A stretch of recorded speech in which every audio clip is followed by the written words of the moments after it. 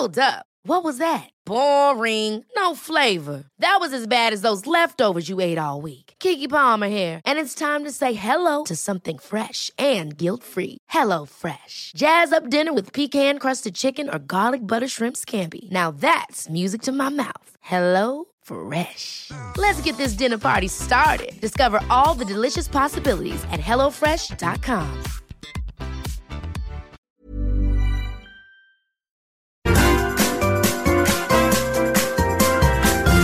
You are listening to the Mother of All Talk Shows podcast with George Galloway. I want to talk about this block of wood first, just to get him out of the way, because in many respects he's the least important person that we'll be talking about on tonight's show. But he's important to me. Keir Starmer. He was barracked, even rudely, although not a finger was laid upon him, in a barney in Whitehall this week, a barney that he deliberately chose to walk through, a barney of about 40 people. Their presence there was not a secret.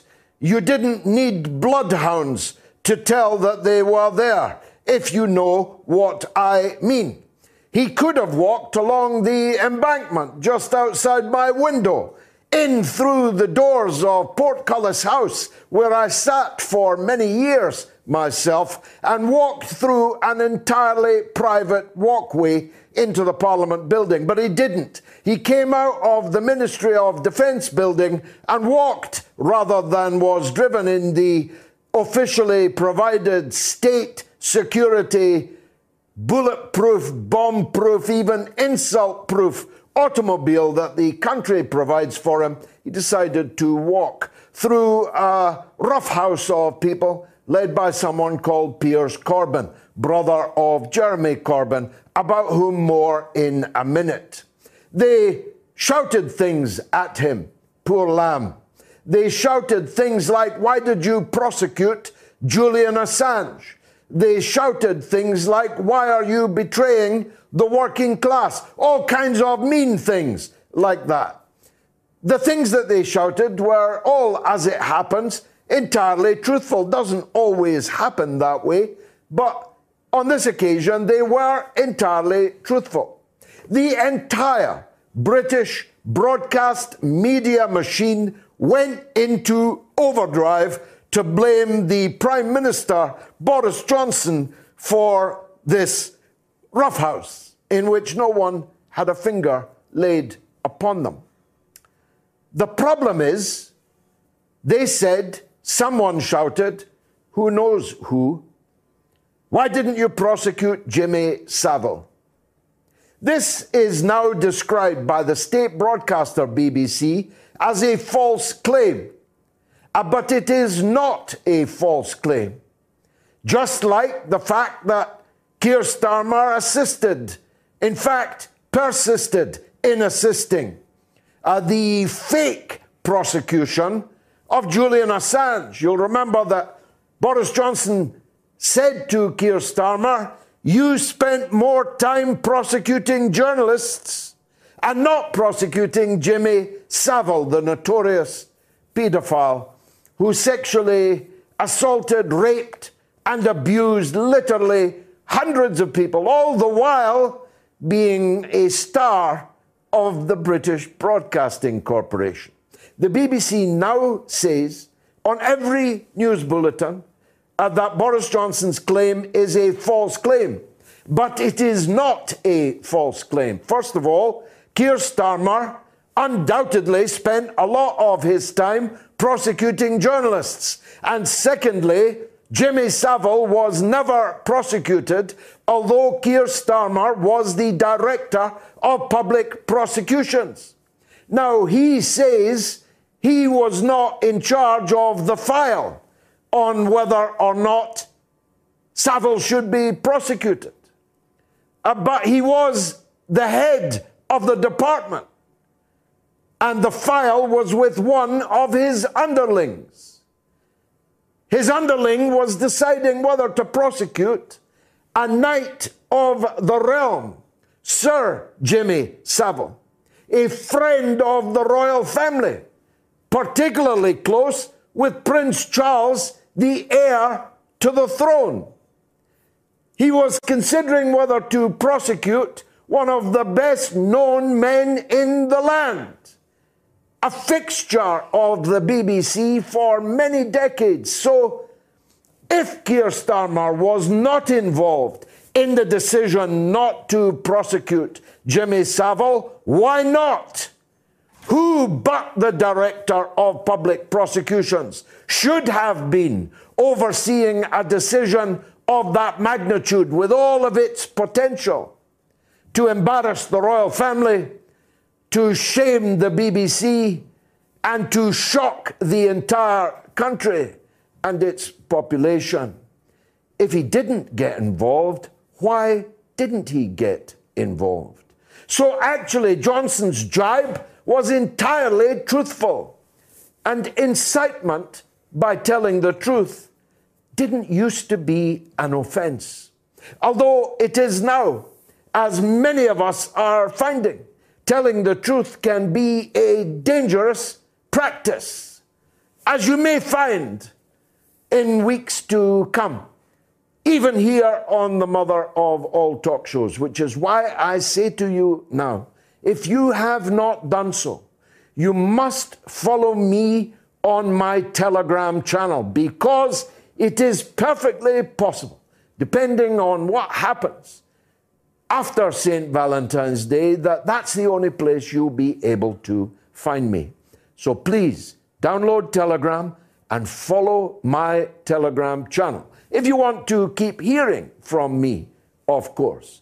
If you want to hear me speak what I believe to be the truth.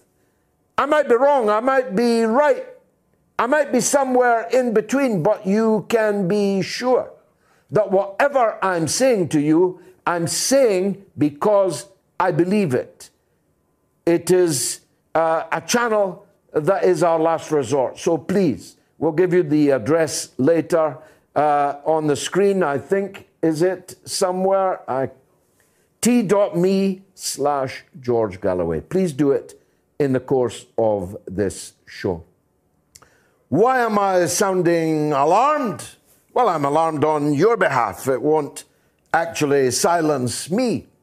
But there is every possibility that war is about to break out in the Ukraine with Sir Keir Starmer's full backing.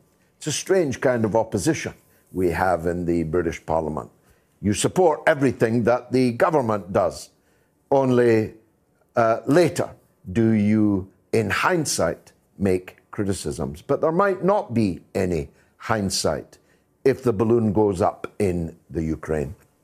Now, I have said to you repeatedly, and I say it to you again now, Russia will not invade Ukraine, but Ukraine may very well invade the millions of ethnically Russian people who live in the eastern part of their country, who were granted, according to the Minsk Agreement, autonomous status. An agreement signed by France and Germany, signed by the Ukrainian government itself, that would recognize these people as autonomous of the coup regime with its fascist base in the Azov battalion and the street forces around the Hitler ally Bandera, would grant them autonomous status. This is important. It's not a piece of semantics on my part. These people were promised, guaranteed in fact, in the Minsk Agreement, autonomous status. If, as may be happening even as I speak, the Ukrainian armed forces, armed by Britain, the United States, and other NATO allies, pumped full, like a turkey, pumped full, stuffed with NATO weaponry, launches an attack tonight or tomorrow, or Tuesday or Wednesday, as the Americans have predicted war will break out, then indeed there will be war, because Russia cannot, how could it, stand by and allow millions of ethnic Russians, hundreds of thousands of them Russian citizens, to be massacred by NATO weapons in the hands of fascist and extreme nationalist forces in the Ukrainian armed forces. Of course, it could not. And so if such a massacre were to begin, then I have no doubt at all that the Russian armed forces would have to come to the defense of their compatriots, of their fellow citizens in some cases, and of their own blood. That will be billed as a Russian invasion of Ukraine, but it will not be. It will be a defense of Russian people being invaded by a government that has already granted those people autonomous status within Ukraine. These are important distinctions that you must learn now before it is too late. If that happens, then we're promised the mother of all sanctions regimes against Russia. That will have many consequences. The first of those will be there'll be no more Russian gas in Europe. Don't worry, Joe Biden has already got tankers on the ocean, bringing you much more expensive American LPG that will not fill even a tiny percentage of the gas supply that will be lost from Russia. That gas powers 50% of German energy requirements and about 25% of all European gas requirements. In Britain, it's low, about 5%. But that 5% will be missed and will cause still further rises in the price of energy. In Europe, the factories will halt. The wheels will stop turning. There will be millions of people unemployed, but don't worry. If there is a war in the Ukraine, there will be millions, maybe 5 millions, maybe 10 millions of Ukrainian refugees flooding west into Europe. They just haven't told you that yet.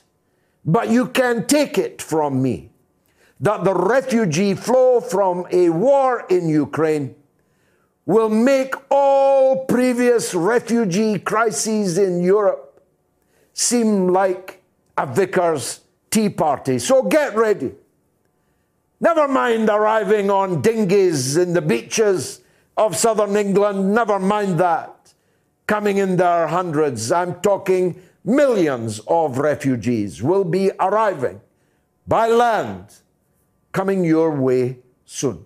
There will be many other consequences, one of which almost certainly will be the closure by the British state of RT, in which case you'll have to find me on other platforms, unless those other platforms also begin to shut down. This, of course, will be answered by Russia.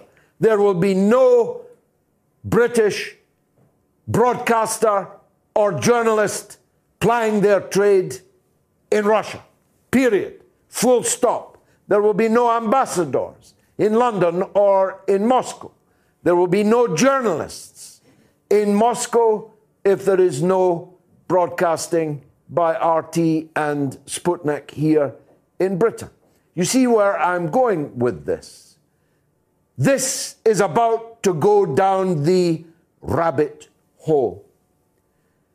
Now, it may be that the negotiations, which one must presume are going on behind the scenes, will somehow pull a rabbit out of the hat. But it's late for that now. The US government has said, although they didn't tell the Ukrainian government, that the war begins on Wednesday. In which case, you can look out for me on my Wednesday night broadcast to react to it, if I'm allowed to make it, of course, because all in the name of freedom and liberty this is being done. So we may be about to enter a period that we have actually never seen. Even at the height of the Cold War, there were ambassadors in place. There were journalists working in each other's country. There was trade between the Eastern Bloc and the West. Now, you may be asking yourself, what's this all about? Which is a good question that they are asking in Moscow also. There is no doubt that the psyops, the psychological warfare that has been mounted now for months, is an indication that NATO intends to have a war. But a war for what? All they had to say was that Ukraine, because it has a territorial dispute pre-existing with its neighbor, Russia, cannot join NATO. And that therefore no NATO armies and weapons, including nuclear weapons, will be sighted in Ukraine, at least until Ukraine no longer has a territorial dispute with its neighbor and can join NATO. That's all they had to say, but they would not say it. Now, personally, I think this is a kind of madness. I have said to you many times, I understand the conflict between the West, NATO, and China. China has an ideological system which is an existential threat to Western capitalism and American hegemony. It's obvious why you would have such a standoff with China. But Russia is a white, European, Christian, capitalist country. Why do you need to have Russia as your enemy? I'll tell you why. Because Russia has a leadership that will not allow their country to be ordered around in the way that the German government is absolutely unembarrassed. Joe Biden said in the presence of the German Prime Minister that the Nord Stream 2 gas pipeline in Germany will not be allowed to operate. How's that? How's that for a definition of an occupied country? Occupied, yes, by 30,000 American troops, but more importantly, Germany's mind is occupied by the United States hegemon. The only European country that is sufficiently important and powerful enough to have any impact on this situation is France. And to be fair to little Macron, he's doing what he can to avert disaster. But it's quite clear that Germany and most of the other European countries, preeminently my own of Great Britain, are no more than vassal states of the American empire. And it's going to cost them plenty, not just in gas prices. Because when the conflict moves, as it will, back to China, you will find that the same iron curtain has been brought down between Western countries and China as is about to be brought down between Western countries and Russia. No more Chinese imports, no more Russian gas, no more glad, confident morning. You know, it's only 6 years since George Osborne and David Cameron announced the beginning of a new golden age between Britain and China. The gold has turned to ash, and we're going to discuss it at length on the mother of all talk shows. Without further ado, let's cross to one of the smartest young men in the United States. He's Jackson Hinkle, US-based political analyst and host of the increasingly popular podcast, The Dive. Let's hear from Jackson. Welcome on board the mother of all talk shows, Jackson. It's getting late to avoid the war. What's your take on it?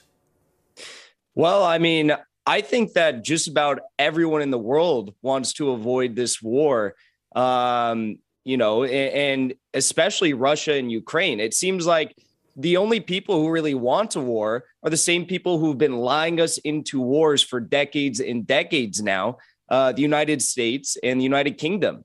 And, Vladimir Putin is doing everything within his power to try and prevent this war. He made a plea directly to British press this past week saying, I do not want this.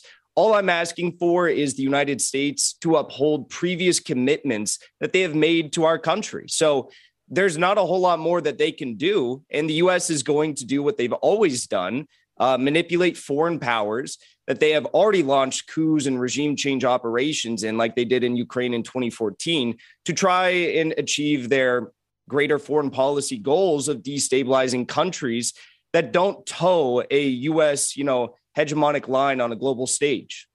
It's perfectly expressed, perfectly summed up, but it begs the question, why? Two whys. Why are European countries preparing to fight an American war that America is not going to fight? The American troops have now all been withdrawn from Ukraine. So have the British troops, by the way. But it is the continent of Europe that will pay in blood and economic ruin if this war happens in the next 72 hours, as the US has promised us it will. So that's the first why. The second why is the one I posed earlier.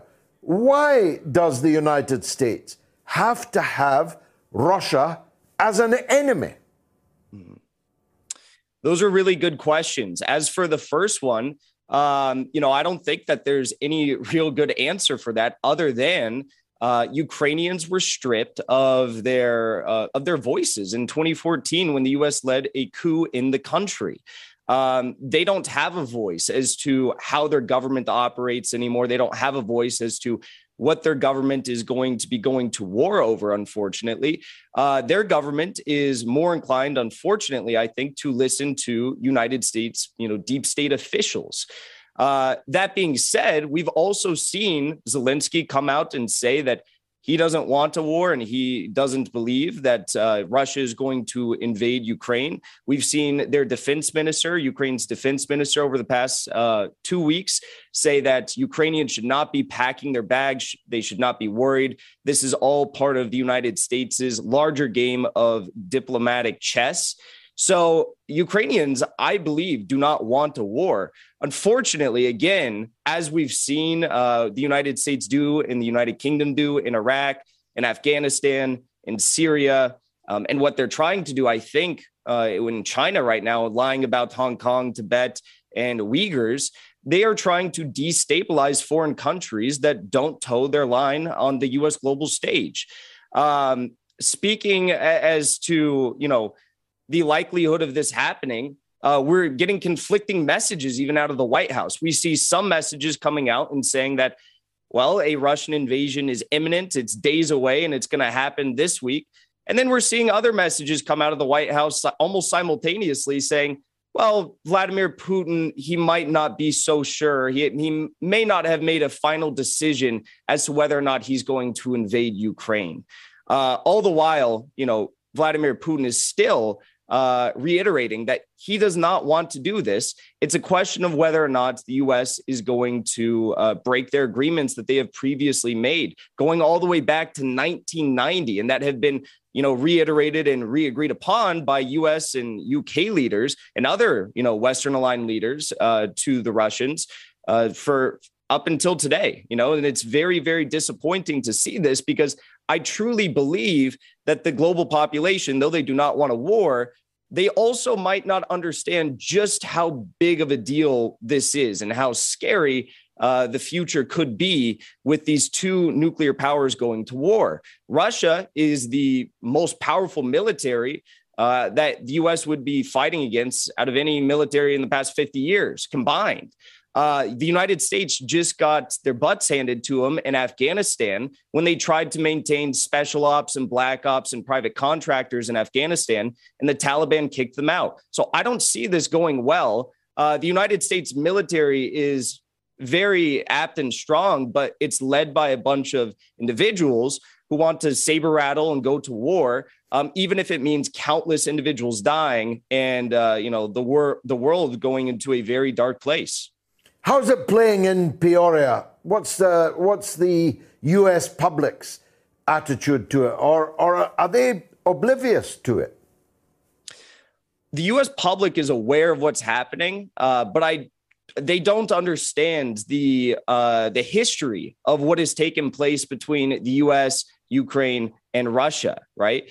The U.S. doesn't understand, again, as I just mentioned, that they have made promises going back all the way to 1990 that they would not extend NATO or NATO troops or NATO weaponry 1 inch east of Germany, right? Which is a very important point to bring up in this broader discussion. You hear a lot of people, even self-described socialists and self-described Marxists, who are going out on their broadcasts, their podcasts, their shows right now and saying that, well, Russia needs to come to a formal agreement with the United States, and that might involve making concessions. Again, this is not about Russia asking or the United States asking for concessions. This is about the United States trying to impose their will on other countries and break promises that they've made for decades going back now. So I think the fundamental problem here is that a lot of people in the United States sure don't want a war, but they also don't understand that the U.S. again is lying us into another potentially very deadly and costly war that could amount to World War III. Is there any opposition to it, Jackson? I'm a living embodiment of opposition to this. We have plenty of anti-imperialists, both on the right and the left in the United States. I myself am on the left, but Tucker Carlson, who has the #1 news show in the nation for cable news, he averages 3.24 million viewers every episode of his show per night. He has been a very, very vocal critic of the deep state's plans in the United States to go to war against Russia by allying us into this this battle over Ukraine. So fortunately, there have been some voices of reason, both on the left and the right, even in mainstream circles on this matter. But as for the rest of the mainstream news, you look at broadcasts like CBS, MSNBC, CNN, NBC, they are all directly falling in line with the imperialists, the neocons, and the Democratic establishment like Joe Biden and Nancy Pelosi and Chuck Schumer, who would love to see nothing more than going to war with Russia, because what that means is destabilization of Russia. And in a moment where we are truly moving into an age of multipolarity, the ending of unipolar American rule on the global stage, but also, as with every war, you're going to have a lot of increased profits for shareholders of arms industry companies like Raytheon and Boeing and all the others. Well, what about the Trumpers? Now, I said the other night, it's a controversial point, but it's genuinely my view, that if Trump was the president, there would have been a deal cut by now with something in it for everybody. I believe that. I don't know if you do, but in any case, what is Trump and his support base saying about this? It's very possible. I don't think it's that outrageous of a statement for you to have made. Donald Trump, he notably campaigned as being an anti-interventionist, especially with regard to certain countries. Notably, when he got into office, that all kind of changed. His hand was forced into appointing notorious deep state officials like John Bolton into his administration, James Jeffries into his administration to oversee Syria. Who knows what could have happened? it's very possible that there could have been some sort of a diplomatic talks that would have ended this crisis long before what we're seeing right now with Joe Biden. Unfortunately, that's just not the case, and we don't know. What we do know is that we have Joe Biden in office, a man who has been probably the most notorious warmonger for the past 40 years of his political career that has been entirely funded and propped up by corporate America. And he wants nothing more than to try and destabilize a foreign adversary in his eyes, like Russia. But getting back to that question you asked me a minute ago, why can't the United States be working with Russia in a mutually beneficial way? That's a great question. It's a question that's been posed for years in American politics. Henry Carey, who was Abraham Lincoln's economic advisor, wanted nothing more than this. He wanted to industrialize the world with leading global powers like Germany, for example. I think that right now, we're seeing Russia and China work together to try and industrialize the world, and they're reaping the benefits of that. America, on the other hand, can't provide food, clothing, clean drinking water, electricity, stable housing, or healthcare to our population because we have 800 plus military bases in 80 different countries, and we're waging who knows how many wars. That's the law of unintended consequence, isn't it? That by picking a fight with both Russia and China at the same time, they have pushed Russia and China together ineluctably to the point that they're more or less one bloc now. And for someone my age, that's quite a surprising thing. Yeah, it's really incredible. And you're seeing not only Russia and China unite, act more, I'd say, as partners rather than close allies, but they are uniting. You're also seeing these two countries in this age of multipolarity that we are being ushered into work with a bunch of other smaller countries all across the globe who have made a formal alliance called a Group of Friends in defense of the UN Charter, right? And they are working together to circumvent U.S. sanctions, to try and work around U.S. hybrid warfare, like regime change operations, meddling in the media of sovereign nations. And it's working, right? That's why the United States is, as so many see it to be, a crumbling empire, because they no longer are able to have their control over every single corner of this globe. It's showing that Russia and China, notably even after the 2014 coup in Ukraine, when Crimea was, after their referendum, was officially annexed into Russia, they have a substantial amount of control that they're able to exhibit on the global stage in a balance to the United States. So the United States right now, as I see it, is freaking out. They don't know what to do. They see that their empire is crumbling. They understand that the citizenry, both left and right, are opposed to them. There's a political realignment happening in this country. Even the majority of Republicans of this Trump MAGA base that you mentioned are opposed to going to war with Russia. It's an incredible thing. It's a beautiful thing as an American to see this. Unfortunately, our politicians don't listen to us. Our politicians listen to corporate America, to deep state officials, and that's how it's going to be for the foreseeable future. I told you this guy was good, didn't I? Jackson, how do we see your work? How do people follow you on The Dive? I appreciate the kind words, and thank you for having me on. You can find me on YouTube at The Dive with Jackson Hinkle.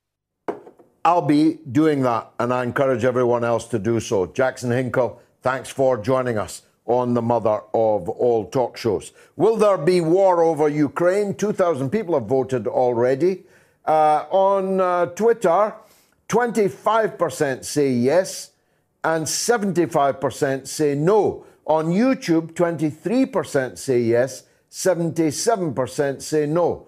On Telegram, 21% say yes and 79% say no. Get voting on those platforms. Social media coming in. We've got, by the way, the biggest audience we've had for a very long time this evening.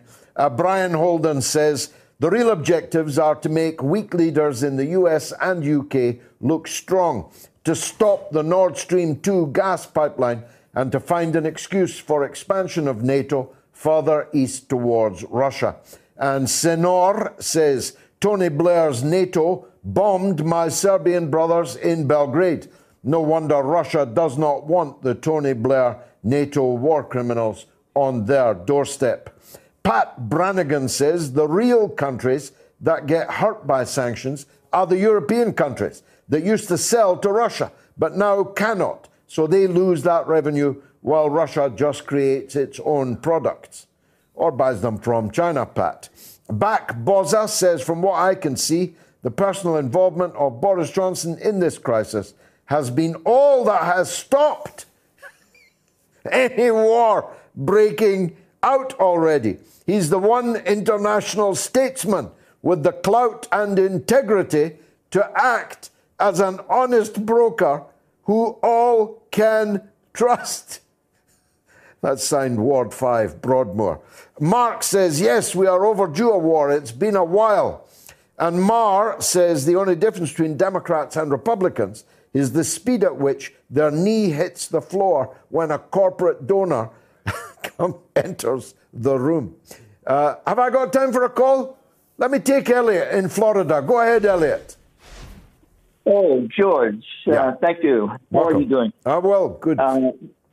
You know, I wanted to ask or make a comment and get your reaction about Macron's visit to with Putin, his talks with Putin over the Ukraine issue. No, I haven't heard anyone point this out or make this comment. The analysis is, rightly so, that Macron is facing an election and he with a challenge from the right, and that's why he's making these overtures. But it sticks in my mind that there was a what do you call it? The AUKUS submarine deal that was a stab in the back to you know. And there's a phrase. I guess it's Italian. Vengeance is a dish best served cold. And I'm wondering if you think that might be part of the motivation that he might sign an agreement with Putin that they will vote against Ukraine. Well, I don't think he signed an agreement, and an agreement with France would be worth nothing in any case. It's not France that's going to be fighting the war against Russia. But there's something in what you say, without doubt. You could put that another way, because everything depends which side of the telescope you're looking through. Macron knows better than most just what a treacherous organization NATO is, Perfidion Albion is, and Senile Joe is. So he's not keen to be led into a war by them. I think that Macron is facing an election, and this attempt to avoid war will probably help him in that election. But Joe Biden is facing catastrophic opinion poll results, as is Boris Johnson, who may very well be now living on borrowed time. So every political leader is acting for a multitude of reasons, subject to many factors. What counts is the end result of what it is that they are doing. And the truth is, Macron is attempting to stop war, while the British and the United States leaderships are attempting to create one. Coming soon to Spotify, Apple Podcast, and wherever you listen to the Moats podcast. Now, you'll know already, if you're a regular viewer, that I'm very proud to have played a part in the downfall of Robert Maxwell. The fraud that he was. It's been 30 years since Robert Maxwell fell or jumped or was pushed off the back of his yacht, the Lady Ghislaine. Ghislaine Maxwell, whatever happened to her? Now look, this podcast will be released at 10 p.m. on Sunday, the 13th of February. But if you want exclusive access to the whole series in video form, you can do it right now. And you'll be able to see every episode 3 weeks before the podcast is released. So here's how you do it. You click over to my Patreon, sign up and support my channel right now. Search patreon.com/George Galloway. But this is just the start. We've got so many plans for my Patreon page I'm really genuinely excited about it. So you'll be able to not just listen to my book about the 1970s, but hear me discussing the music, the films, the culture, the politics of the 1970s. You'll be able to do that.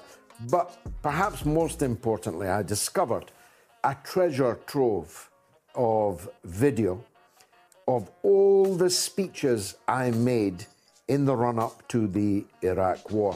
Some of you might even have been at those meetings. It's really weird looking back at them. What I looked like 20 years ago, what you looked like in the audience 20 years ago. You might very well want to see yourself at those meetings. I've led convoys thousands of miles. I led a red London bus all the way from Big Ben to Baghdad. An epic journey, an epic movie, voiced by Oscar-winning actress Julie Christie. You can find it on my Patreon page as well as elsewhere. And I took several convoys all the way to Gaza, which was not quite as long as the journey to Baghdad, but very much more difficult and troublesome.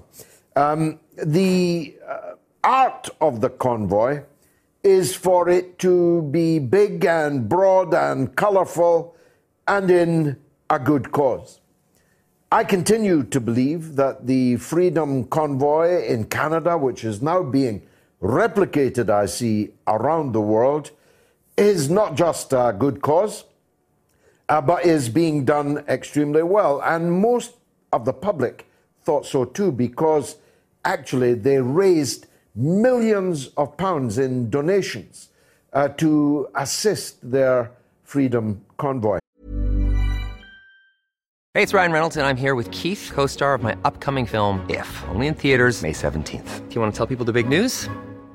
All right, I'll do it. Sign up now and you'll get unlimited for $15 a month and 6 months of Paramount Plus Essential Plan on us. MintMobile.com/switch. Upfront payment of $45 equivalent to $15 per month. Unlimited over 40 gigabytes per month. Face lower speeds. Videos at 480p. Active Mint customers by 531.24 get 6 months of Paramount Plus Essential Plan. Auto renews after 6 months. Offer ends May 31st, 2024. Separate Paramount Plus registration required. Terms and conditions apply if rated PG. Planning for your next trip?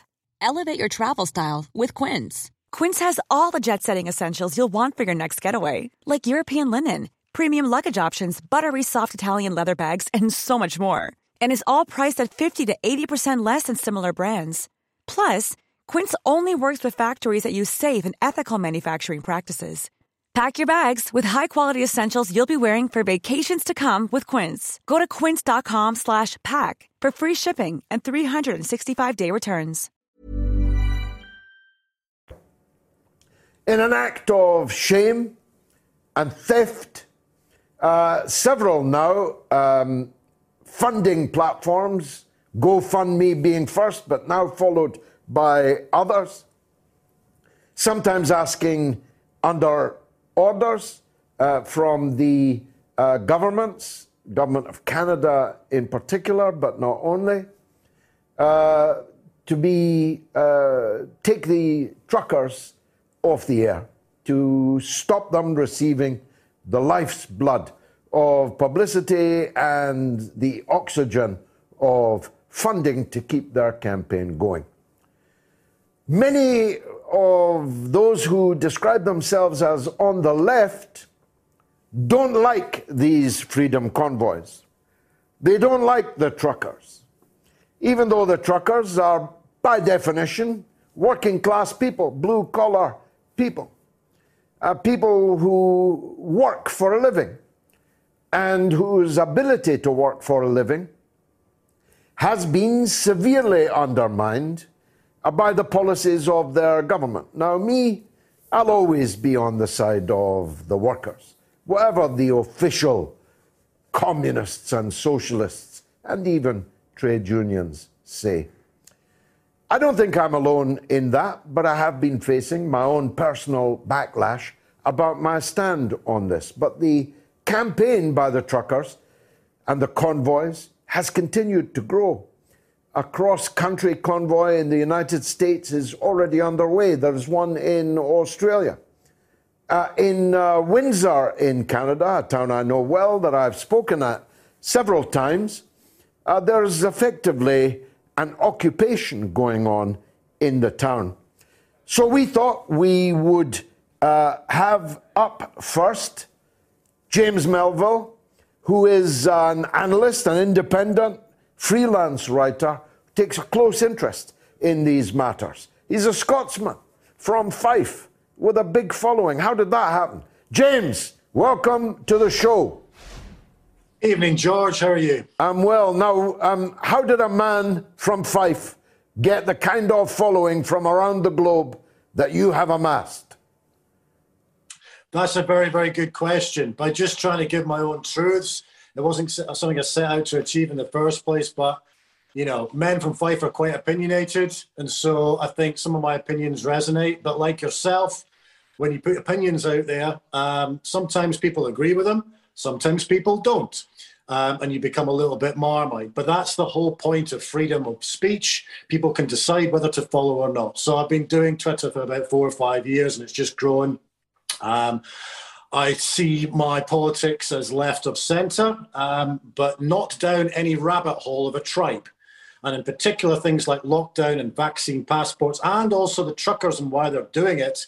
I've been very, very supportive of the truckers because they see themselves from a working class point of view, losing their freedoms, losing their rights, losing their ability to gainfully work in the way that they see fit. So I'm all for the truckers, and I'm pleased that that movement is spreading worldwide.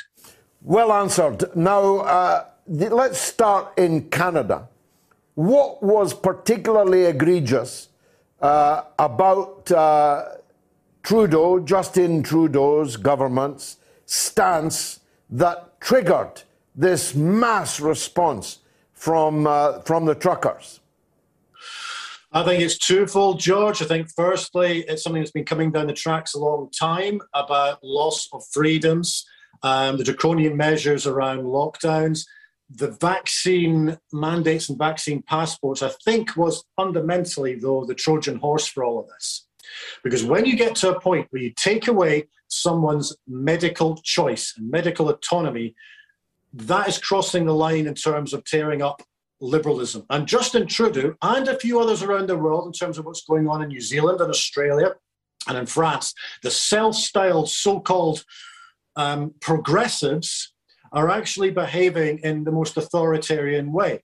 And I think we've also got an ideological discussion here as well about what the definition of the left is.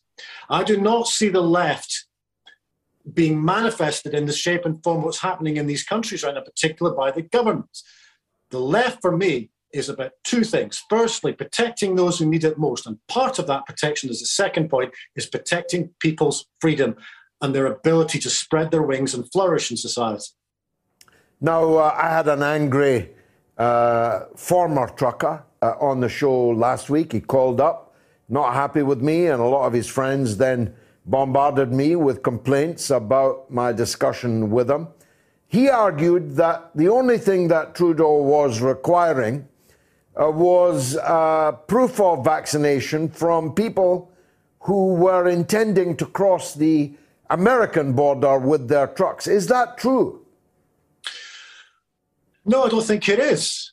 Basically, in Canada, they've gone down the route of vaccine passports, although this week, interestingly enough, possibly because of the truckers' convoy, some of the provinces in Canada have now U-turned on vaccine passports, which again shows you the power of a people's protest. This is one of the biggest mobilizations of a people's movement in the last 30 years.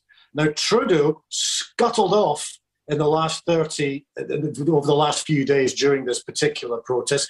He was claiming he was unwell with COVID, but what a true leader should have done, he should have actually had a dialogue with the truckers, understood what their concerns were, rather than smearing them, as he did, saying that they were bigots and racists and ill-informed and ignorant. Instead, what we're getting on this convoy in Ottawa is largely a peaceful protest where the truckers are giving food to the homeless. The public are actually giving jerry cans to the truckers because the police are stealing some of their fuel. And a lot of this isn't actually reported on mainstream media. It's reported largely on social media and forums like yourself, George. But this is a massive, massive people power protest, and it's not being reported on the channels it should be reported on. So therefore, it gives the impression with a lot of our media and our political leaders who are trying to clamp down on this, that they're turning a blind eye to people's movements. And this people's movement is fundamentally a good thing. It's about freedom. It's about people getting their rights back. It's about people having the opportunity to flourish, survive, and live in society without a heavy hand of government. He even called them transphobes. I thought that took the biscuit myself. Truckers, transphobes, heaven forfend. And this from a Prime Minister who habitually blacked up his own face in an act of brazen cultural appropriation of black people. But you stumble on, or we have, you and I, stumbled on something on which we strongly agree, that it is undoubtedly the case that it is the so-called liberals, self-defined liberals, or leftists in some countries, who turn out to be the most authoritarian people of them all. Who'd have thunk it? Therefore, it gives a suspicion of they're masquerading as something. What I want from our political leaders is authenticity. Now, if you look at, for instance, what's happening in the Labour Party, I know we're going in a different direction here, but for instance, with the Labour Party in the UK, Jeremy Corbyn, whether you agreed with him or not, had an authentic style to him. He did what he said on the tin. If you look at, for instance, Starmer, no one knows what he stands for. And if you look what's happening with Trudeau, what's happening in New Zealand and Australia, what's happening in France, you're getting individuals who, under sort of cloak and dagger, are pretending to be progressives. But actually, if you look what happened in Paris yesterday, for instance, where again there was a convoy and a protest about vaccine mandates and vaccine passports, and yet the police got involved with some heavy-handed tactics involving tear gas and batons. Somebody was killed. That is not the actions and the diktats of progressive governments. And I think we're in a different situation now, George, because I don't think the ideological battle is about left versus right anymore. I think there's a battle within the left about what the left actually means in terms of what is authentic left. But I think the debate has now moved on in terms of ideology. It is about authoritarianism versus a form of genuine liberalism. And there's a definition that has to be discussed about that as well. The old sort of dynamics of left versus right, based on what's happened over the last 2 years of COVID, I think the debate has now moved on from that. You're getting people from a bipartisan point of view who are forming alliances with people from previous issues on the other side. So, for instance, the old phrase that politics makes strange bedfellows applies to myself. There's people I was on a different side to, for instance, as a Remainer on Brexit, who I'm completely on the same side with over the pandemic and the response to the pandemic. But that's a healthy thing. You've pointed this out before. Even Russell Brand has pointed out this before. We should be willing to work with people with different opinions on different issues to try and resolve a current issue. I think that bipartisan movement that's happening over COVID and the response to COVID, I think it's a healthy thing. Well, as that great Marxist Groucho Marx said, when the facts change, so do my opinions. And the facts are clear that it is the so-called liberal, centrist, social democratic governments that are behaving worst on these issues of bodily autonomy, of medical choice, and so on. And that is providing, or producing rather, new alliances. But in fact, for quite a long time, James, what was left and what was right was beginning to come into question.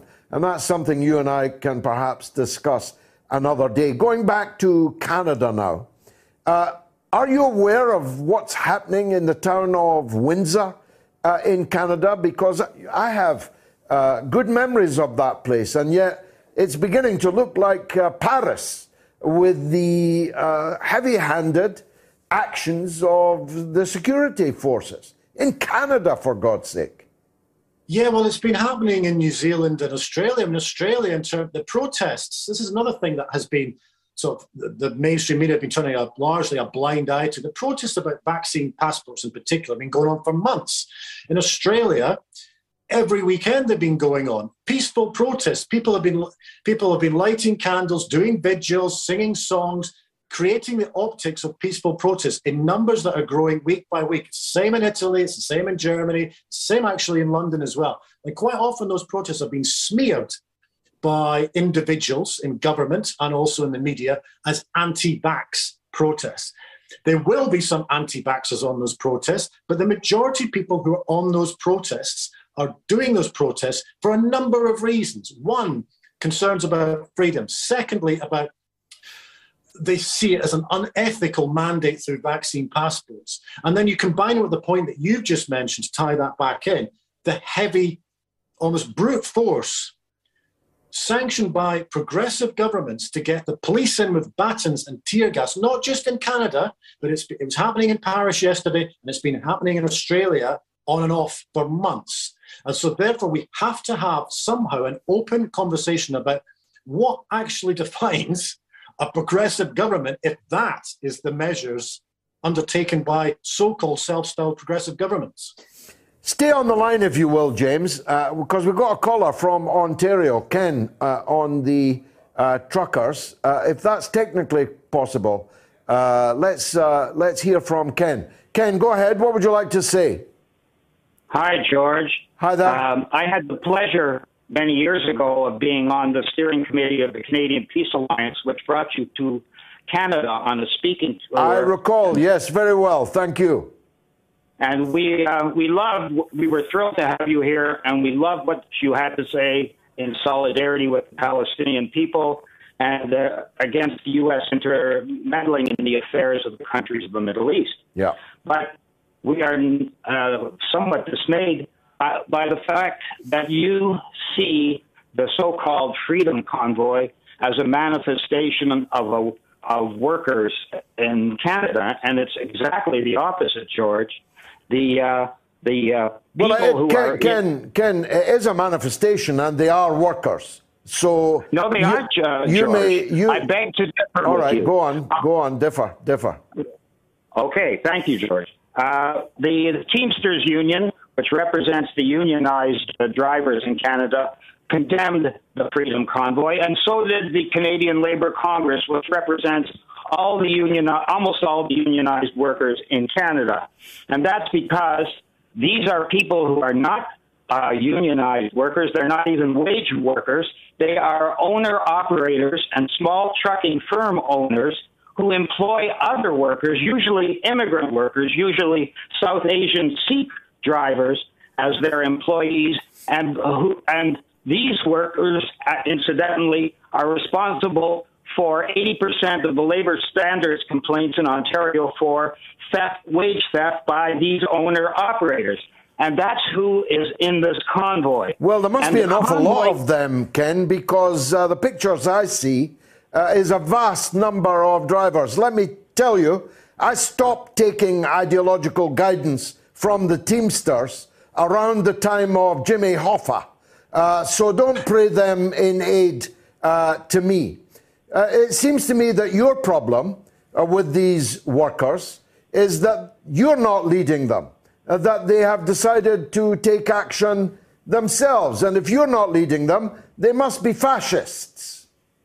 No, they're, George, if I may again disagree, the people who are leading these owner-operators in the so-called Freedom Convoy are indeed fascists. And I'm referring specifically to Tamara Lich, who was one of the organizers, and she is a right-wing extremist person who belongs to a separatist party called the Maverick Party and the Wexit Party in Western Canada. And another leader is Pat King, who is an open white supremacist who speaks at all their rallies. They have a control room in a luxury hotel right now, as you and I are talking, in Ottawa, in which one of Trump's closest advisors is part of a discussion, part of the planning of these events, along with former and police officers, RCMP officers, and military intelligence officers. This has nothing to do with the working class. Well, you've got a very funny definition of fascism, I must say. But let's hear from James Melville, and then I'll let you back in, Ken. Go ahead, James. Yeah, I was just you're taking the words out of my mouth, George. The definition of fascism, effectively, it's like almost the horseshoe theory. You could talk about sort of authoritarianism and fascism, but you end up sort of meeting somewhere down in the sort of murky waters at the bottom.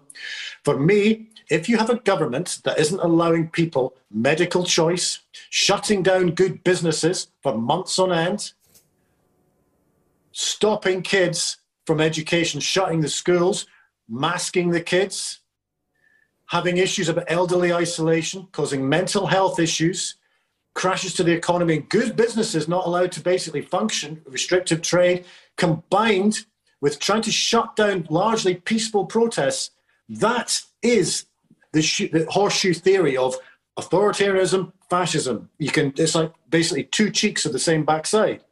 They seek an alternative definition of fascism.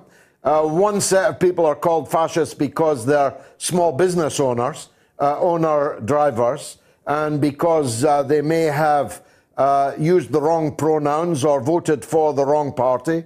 And there's another definition of fascism which says a state mandating you to receive an injection against your will.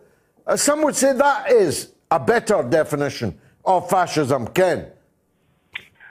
George, we in the trade union movement think that Trudeau's and the provincial premier's response to the pandemic was pitiful and weak. They were unprepared.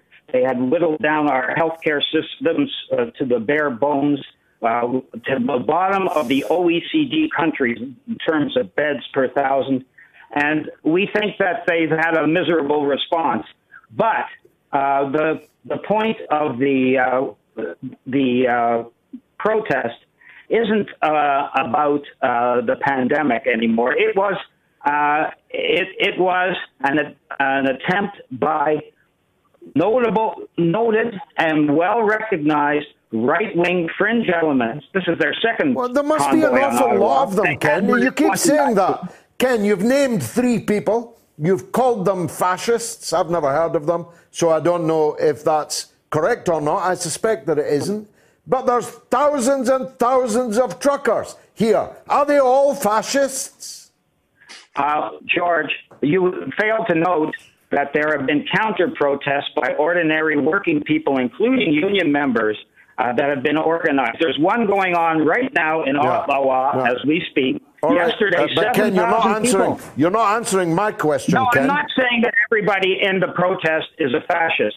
There are a lot of disgruntled people who Isn't there much to be disgruntled about in Canada and Trudeau? Wouldn't you be better throwing your lot in with other blue-collar people that reject the government of Trudeau, an imperialist stooge? Wouldn't that be a better approach for the so-called trade union movement to adopt? Well, the trade union movement opposes the government of Trudeau. You're backing them now. You're backing them. You're backing them against the truckers. Not at all. But these guys are not workers. They're not blue collar, and they are being funded from outside the country. Well, mainly 50% these are all of the tropes. funding came from the U.S. Ken, these are all tropes. These are workers with blue collars who work for a living, who depend upon their work to live, and they are in action. Isn't action against Trudeau and the Canadian state something that you ought to consider whether you should join? Have you been able to move large numbers of Canadian workers against Trudeau, against the system there? I suspect that you have not. I've got another caller on the line. James, stay on the line. Anthony is in Detroit. Go ahead, Anthony. Hey, George. I'm on the other side from the bridge from there in Windsor, Canada. And, yeah, they had it blocked over for about 8 days, I want to say. Unbelievable. That's unbelievable. I've been in Windsor. Peaceful, sleepy place. and the state have basically closed it. Well, they did. The police moved in last night and today and kind of took them out, and it wasn't too violent, even though it did look like a big show of force. But now the thing is, I don't think this kind of blockage would have been able to happen for 30 minutes here on our American side. And as a matter of fact, the big three automakers were getting so upset about this blockage that our governor in Michigan, the one who almost got kidnapped by the FBI, she offered to send over some heavy equipment, quote unquote, for the Canadians if they couldn't handle the job, like on day 2 of the blockage. Wow. So, yeah. This is a movement. It's a movement of working class people. It may be incoherent. It may have some people who support it, some people on it who are either rough around the edges or worse than that. But if a large number of working class people get involved in action to break a policy which is wrong, being implemented by a government which is bad, shouldn't workers, trade unionists, leftists be getting behind it, getting involved in it? Absolutely. I don't know where the left is on this. It's kind of sad. And, they always say, 90% of the truckers are vaccinated, so these people don't stand. I'm like, well, that doesn't matter. This is still, the little working man against the big government and the big business. So even if 90% are vaccinated, that 10% still matters. I'm vaccinated. Right. This is not about vax. This is about the determination of states to instruct, impose, make mandatory on those who do not wish it to take a medicine. How can anyone support that and call themselves left-wing? Oh, absolutely. That totally flies in the face of the same arguments that the left-wing makes for abortion. But, the sad thing is, I'd rather take the Canadian healthcare system over our American system here any day. But this whole pandemic and the control that our government has exerted over us, I think it's really damaged the movement for, universal healthcare in America. I think a lot of people are taking a second look and saying, if I'm going to be forced to take a medication, I'm not sure if I want this kind of thing. Yeah, that's a good point, actually, James, isn't it?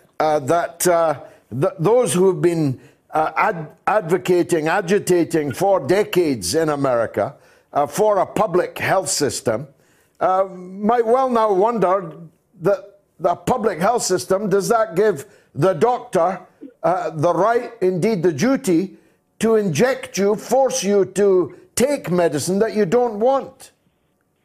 Yeah, completely. Everyone should have the choice on this. It's like anything else. I mean, it should be about individual, especially with medical procedures. There's various reasons why people won't have the jab. Some people might be trusting their natural immunity. Some people might have medical conditions. Some people might just be literally anti-jab. But fundamentally, it should be about choice. There is a lot of evidence to suggest that the jab, for instance, is reducing serious cases. That's a good thing. But there's also a lot of evidence to suggest that the jab isn't having any impact in terms of transmission.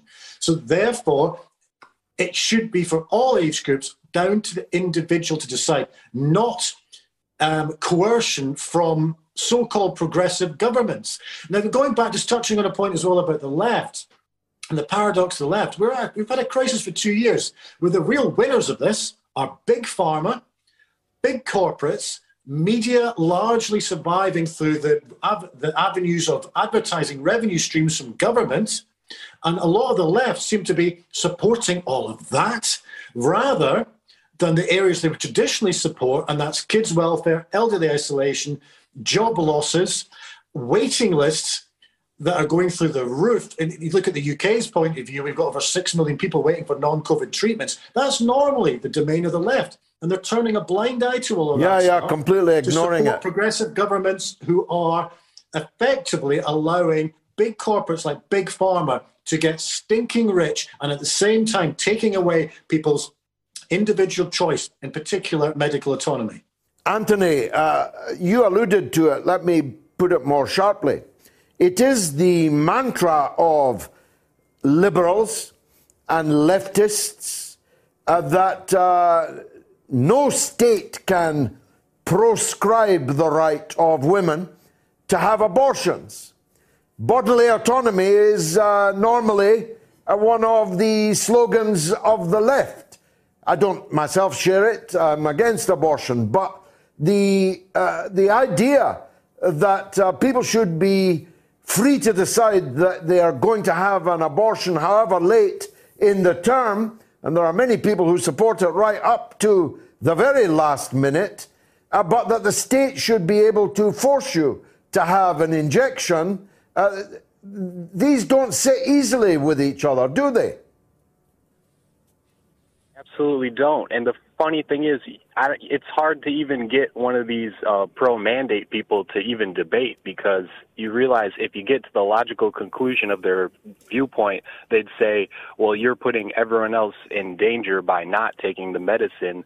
And that just contravenes that the medicine is, one, supposed to protect them, and two, that it's just, you're just existing in a space and breathing. Like, that doesn't make, being a potential viral vector is not a crime, basically. Well, as James just said, the vaccination is effective on the basis of the evidence we have of stopping you getting the disease, the virus, seriously or even fatally.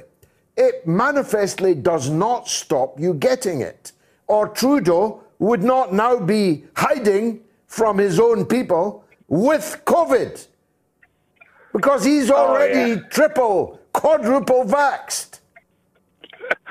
Trudeau, I think he's back in the wings looking for more advice from his pal Klaus Schwab. I think that's where he's taking his marching orders from. Well, Anthony, thank you for that. James Melville, been a pleasure meeting you, albeit over the airwaves. Thanks very much for joining us. Is Boris Johnson right that COVID is over? A, yes. B, no. Oh, my goodness, that has gone off like a rocket, I must say. You must check out, by the way, the interview I did with Roger Waters and Randy Kerdico, who runs a wonderful podcast several days a week, I think, in America. He's really a terrific guy. I've known him for a long time now. But he brought together Roger Waters and me in a wide-ranging, and if I say so myself, pretty interesting and at times profound, sometimes even moving discussion. Do please look out for that. The votes are rocketing upwards on this, is COVID over? I'll give my own view on that in just a minute. But we're joined, he squeezed us in right before the Super Bowl, by the coolest of them all, Garland Nixon. The most popular of our American correspondents, I can tell you officially. Garland, thanks very much indeed for joining us. Before we go on to the serious business, who's going to win this Super Bowl? And what is it anyway?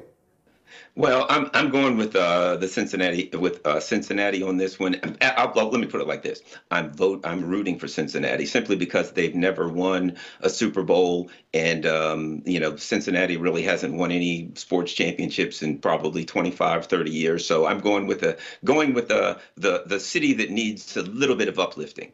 Didn't Jerry Springer come from Cincinnati? He was the mayor of Cincinnati, I seem to recall.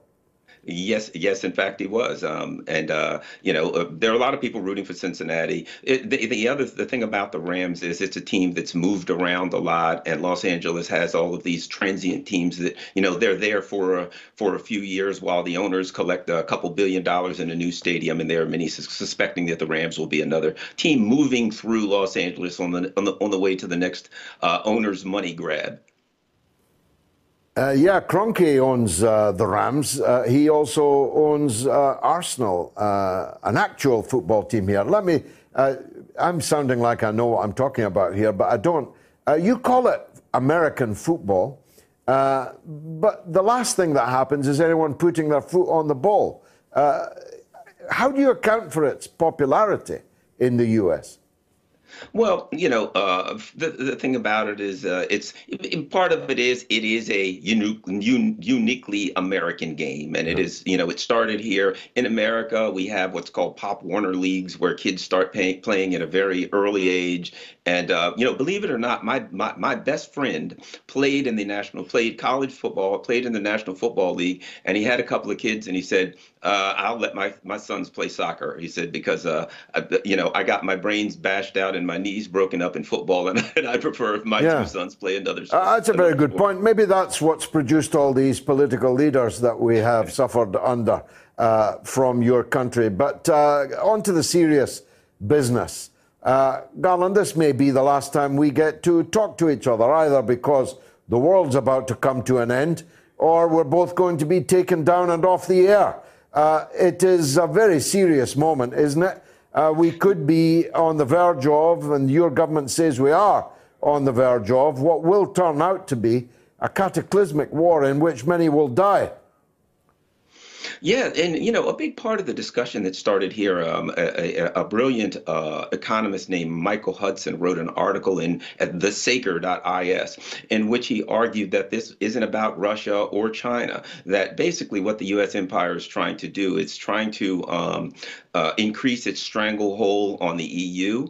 When the U.S. initially said they wanted the European countries to join them in their crusade against China, a number of European countries said no. You see, European countries are acting independently. They're trying to increase trade with Russia and China. They're looking out for their own economic needs.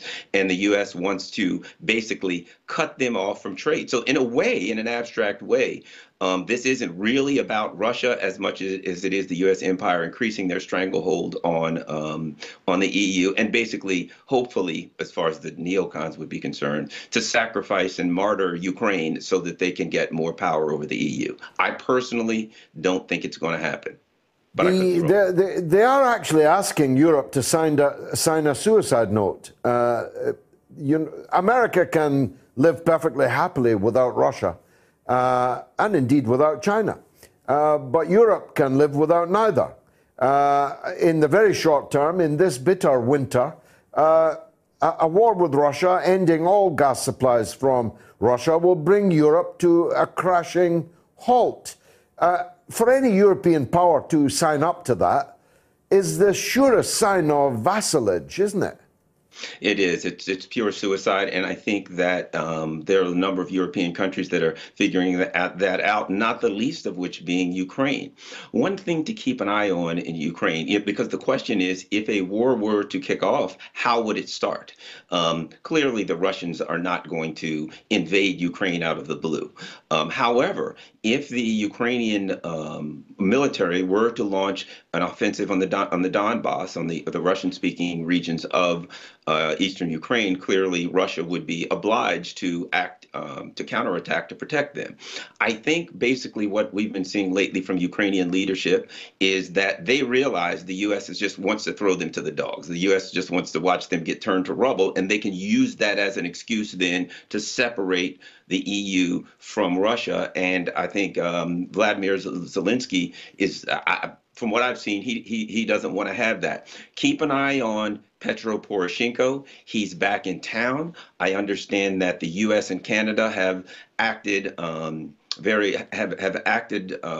frequently and powerfully to stop the Ukrainian government from arresting him, which was their original plan. So there could possibly be a move to replace Zelensky with Poroshenko if they can get him to agree. But even then, they've got to get a Ukrainian leader to agree to turn his own country to rubble and possibly cost his own life on behalf of the U.S. getting more power over the EU. That's a tall order to ask anyone. As you describe it, it certainly is. I asked this of an earlier guest also, how is all this playing in Peoria? What are the American people aware that we're on the brink of something potentially as volcanic, as earth-changing as this? Yes, well, they can't help but be for this reason. The U.S. media is, night and day reporting that, the Russians are going to invade Ukraine yesterday, basically. That's the only thing they haven't said is they're going to invade them yesterday. But there's a constant barrage of that. The danger there is for the U.S.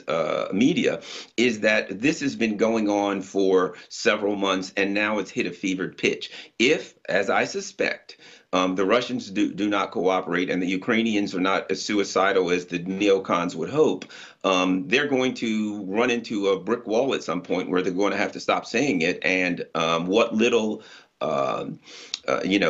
respect that the U.S. media has will melt away even more. The Grand Old Duke of York famously marched 10,000 men up to the top of the hill and marched them down again. And there may be, if you're right, something of this. Let me move on, if I may. I've been having quite a fierce discussion on the show this evening about these truckers, the truckers' convoys. We've got the traditional left people that tell me they organize speaking tours for me in Canada and so on, who use words like Teamsters, use words like Canadian Labour Council and so on, describing people who are manifestly workers in that they work for a living driving a truck. I don't know how much more of a worker you can be when you drive a truck for a living. Even if you're the owner-driver, you're a worker, unless you have some kind of weird definition of what a worker is. Denouncing people, taking direct action against a rotten government as fascists. Is this happening also in the U.S.? I think this discussion is happening in the U.S. I'm 100% with you, and that is I'm not about who's doing it or what their particular ideology is. I'm about, what they're doing and the importance of what they're doing. I think it's important that this is an important discussion right now. If we look at the origins of the terms left and right, where did they come from? In the 1800s, in the French Parliament, those who literally, it was a literal metaphor. Those who sat on the right in the French Parliament were those who supported the monarchy and the establishment. Those who sat on the left tended to support the poor, the commoners, etc. So if you look at this movement, if we were to judge it by the initial standards, the original standards of left and right, one could argue they're working class people and they're fighting against the establishment policies. That would make this a left-wing movement. Now, I wouldn't want to go yelling that around because it might freak out some of the people that are in it that may not, see that the same way. But that's my view of it is whether we call it left or right, it is an anti-establishment. It is against I guess literally you could argue in Canada it is opposing the monarchy. So it's a traditionally left. It's a workers' movement. I think we need more of this. One other thing I think you should look at, we had a huge Kellogg's strike here. And it was 70% of the workers were doing great. There were 30% new workers who were going to get whose benefits weren't going to be as well. So the 70% joined the 30% to strike on behalf of the whole.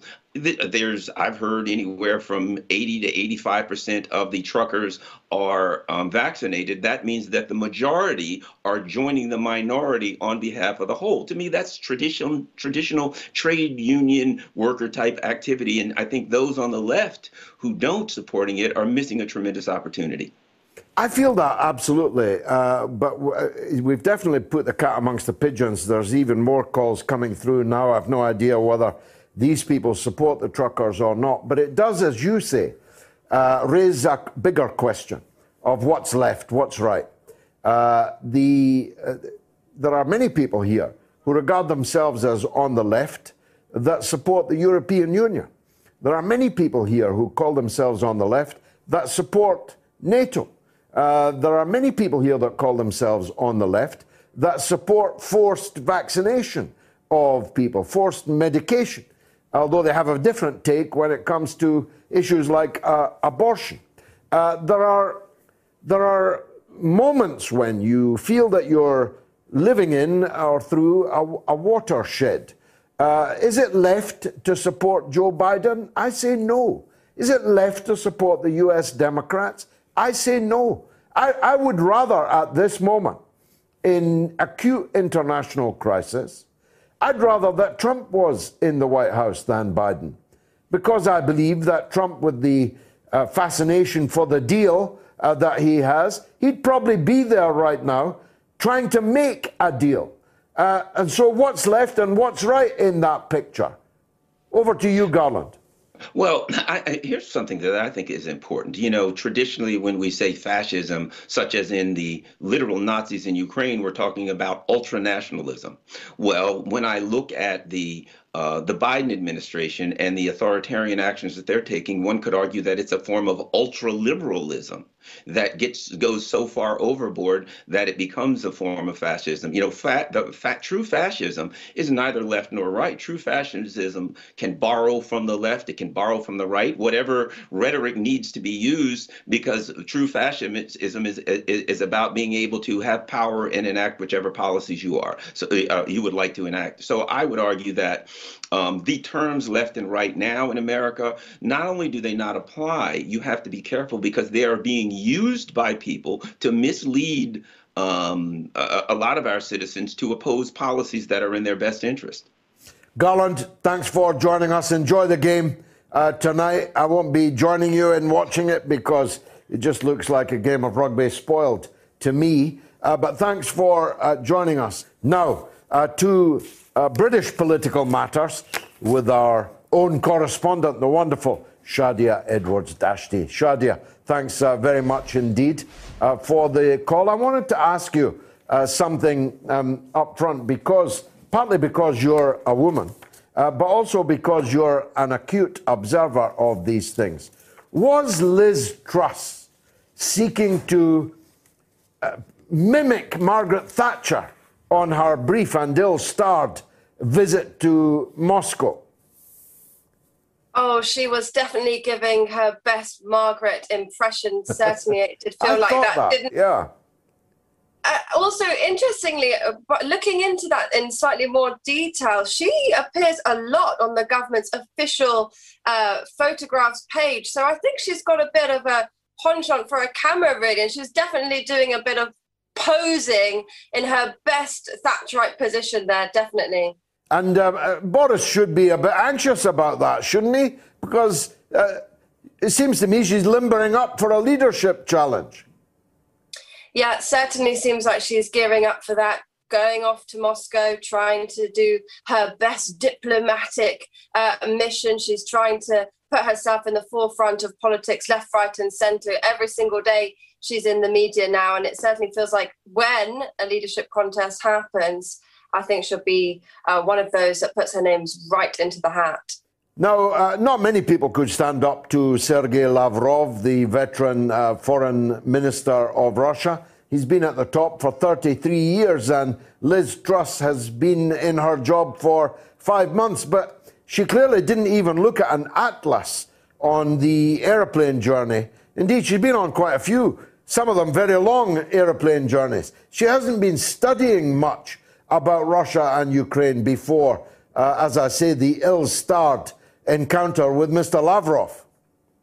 Oh, it was an absolute disaster, to be honest. She said she was going there to try and diffuse, have some sort of tactic of diplomacy, and from the very get-go accused Russia of aggression and said that Russia needs to prove it's not an aggressive state in this circumstance. I mean, talk about guilty until proven innocent. It should be the complete reverse. She actually did a disastrous job over there. And talking of her tactics, she went out there saying that Russia needs to stop these war of words, stop the war rhetoric. And she went out straight away with a war rhetoric herself.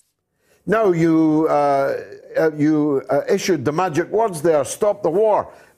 They've been in the news. Also, the Labour leader, Keir Starmer, accused those of us who want to stop the wars of effectively being enemy agents. I mean, just from the very get-go, Keir Starmer is supposed to be the leader of the opposition. It seems that the only thing he is opposing is the left. And an attack on Stop the War Coalition was really quite shocking in some ways, not so shocking in others. I wasn't particularly surprised that he's attacking the left, even though he's supposed to be somewhat representing them. But an attack on Stop the War Coalition is really, really significant at this point when a war could be imminent. He's supposed to be trying to do everything to diffuse all of that, and going against an organization that is absolutely at the forefront of peace in the United Kingdom, organizing about peace. And the only crime Stop the War Coalition is guilty of is trying to present a different narrative to the mainstream media. Instead of ratcheting up this war rhetoric, it's trying to look from a different lens, trying to give a bigger picture, slightly more truthful picture, and trying to engage in critical thinking. And that's something that Keir Starmer's not doing at all.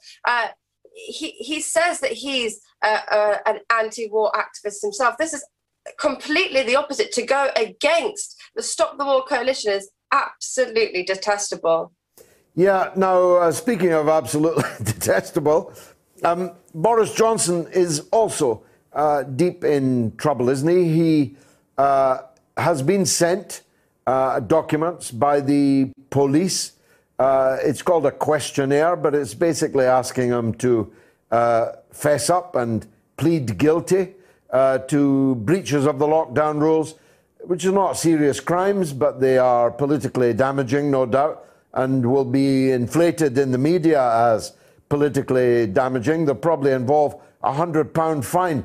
Do you think that if that is the outcome of the police action, that it will trigger a leadership challenge against Boris Johnson? Well, first and foremost, a questionnaire. It doesn't take a legal expert to know that that's not exactly the right way to go about things in terms of the process, the legality process. I've never heard of somebody that is thought to have committed a crime be handed a questionnaire. If that was the process, we'd have so many more criminals walking on the streets. I mean, that's arguably contestable in itself. But still, this is a bizarre way to look at it. Now, if Boris Johnson is fined, if he is found guilty, you would think that it would be the time to walk the plank. But I would argue that that time has long come already. He should be out. He should have been out a long time ago, not just for these Partygate scandals. They are bad enough, but so much more. If we even look a few years back, proroguing Parliament, this sort of thing, he always finds himself above the law some way, shape or form. And Boris Johnson is now trying to sweep even more things under the carpet. I mean, he pretty much needs a cleaner to do all of this sweeping for him, or at least he needs to buy a bigger carpet. Who would your money be on? Prime Minister Truss or Prime Minister Sunak or somebody we haven't heard of yet? It's a difficult one. I think Priti Patel seems to be... I feel like she's got her eyes on that prize. She's not really been too much in the news as of late. She's always finding herself into controversy after controversy. But we do know that she's after it. Rishi Sunak, I don't know if he's got the guts for that, to be honest. But whoever it is, it's dark days to come. Well, let's see what happens. Thanks very much for that, Shadia. Much appreciated. Now, it's almost the end of the show. So I'm going to press this red button. You can count on me not to blow up the world with this red button.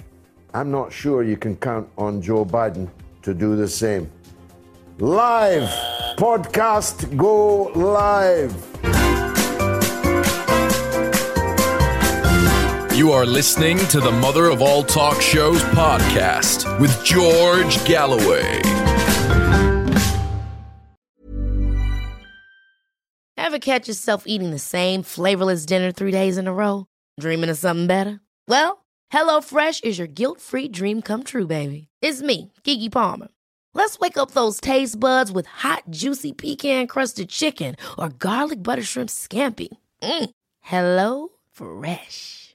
Stop dreaming of all the delicious possibilities and dig in at HelloFresh.com. Let's get this dinner party started.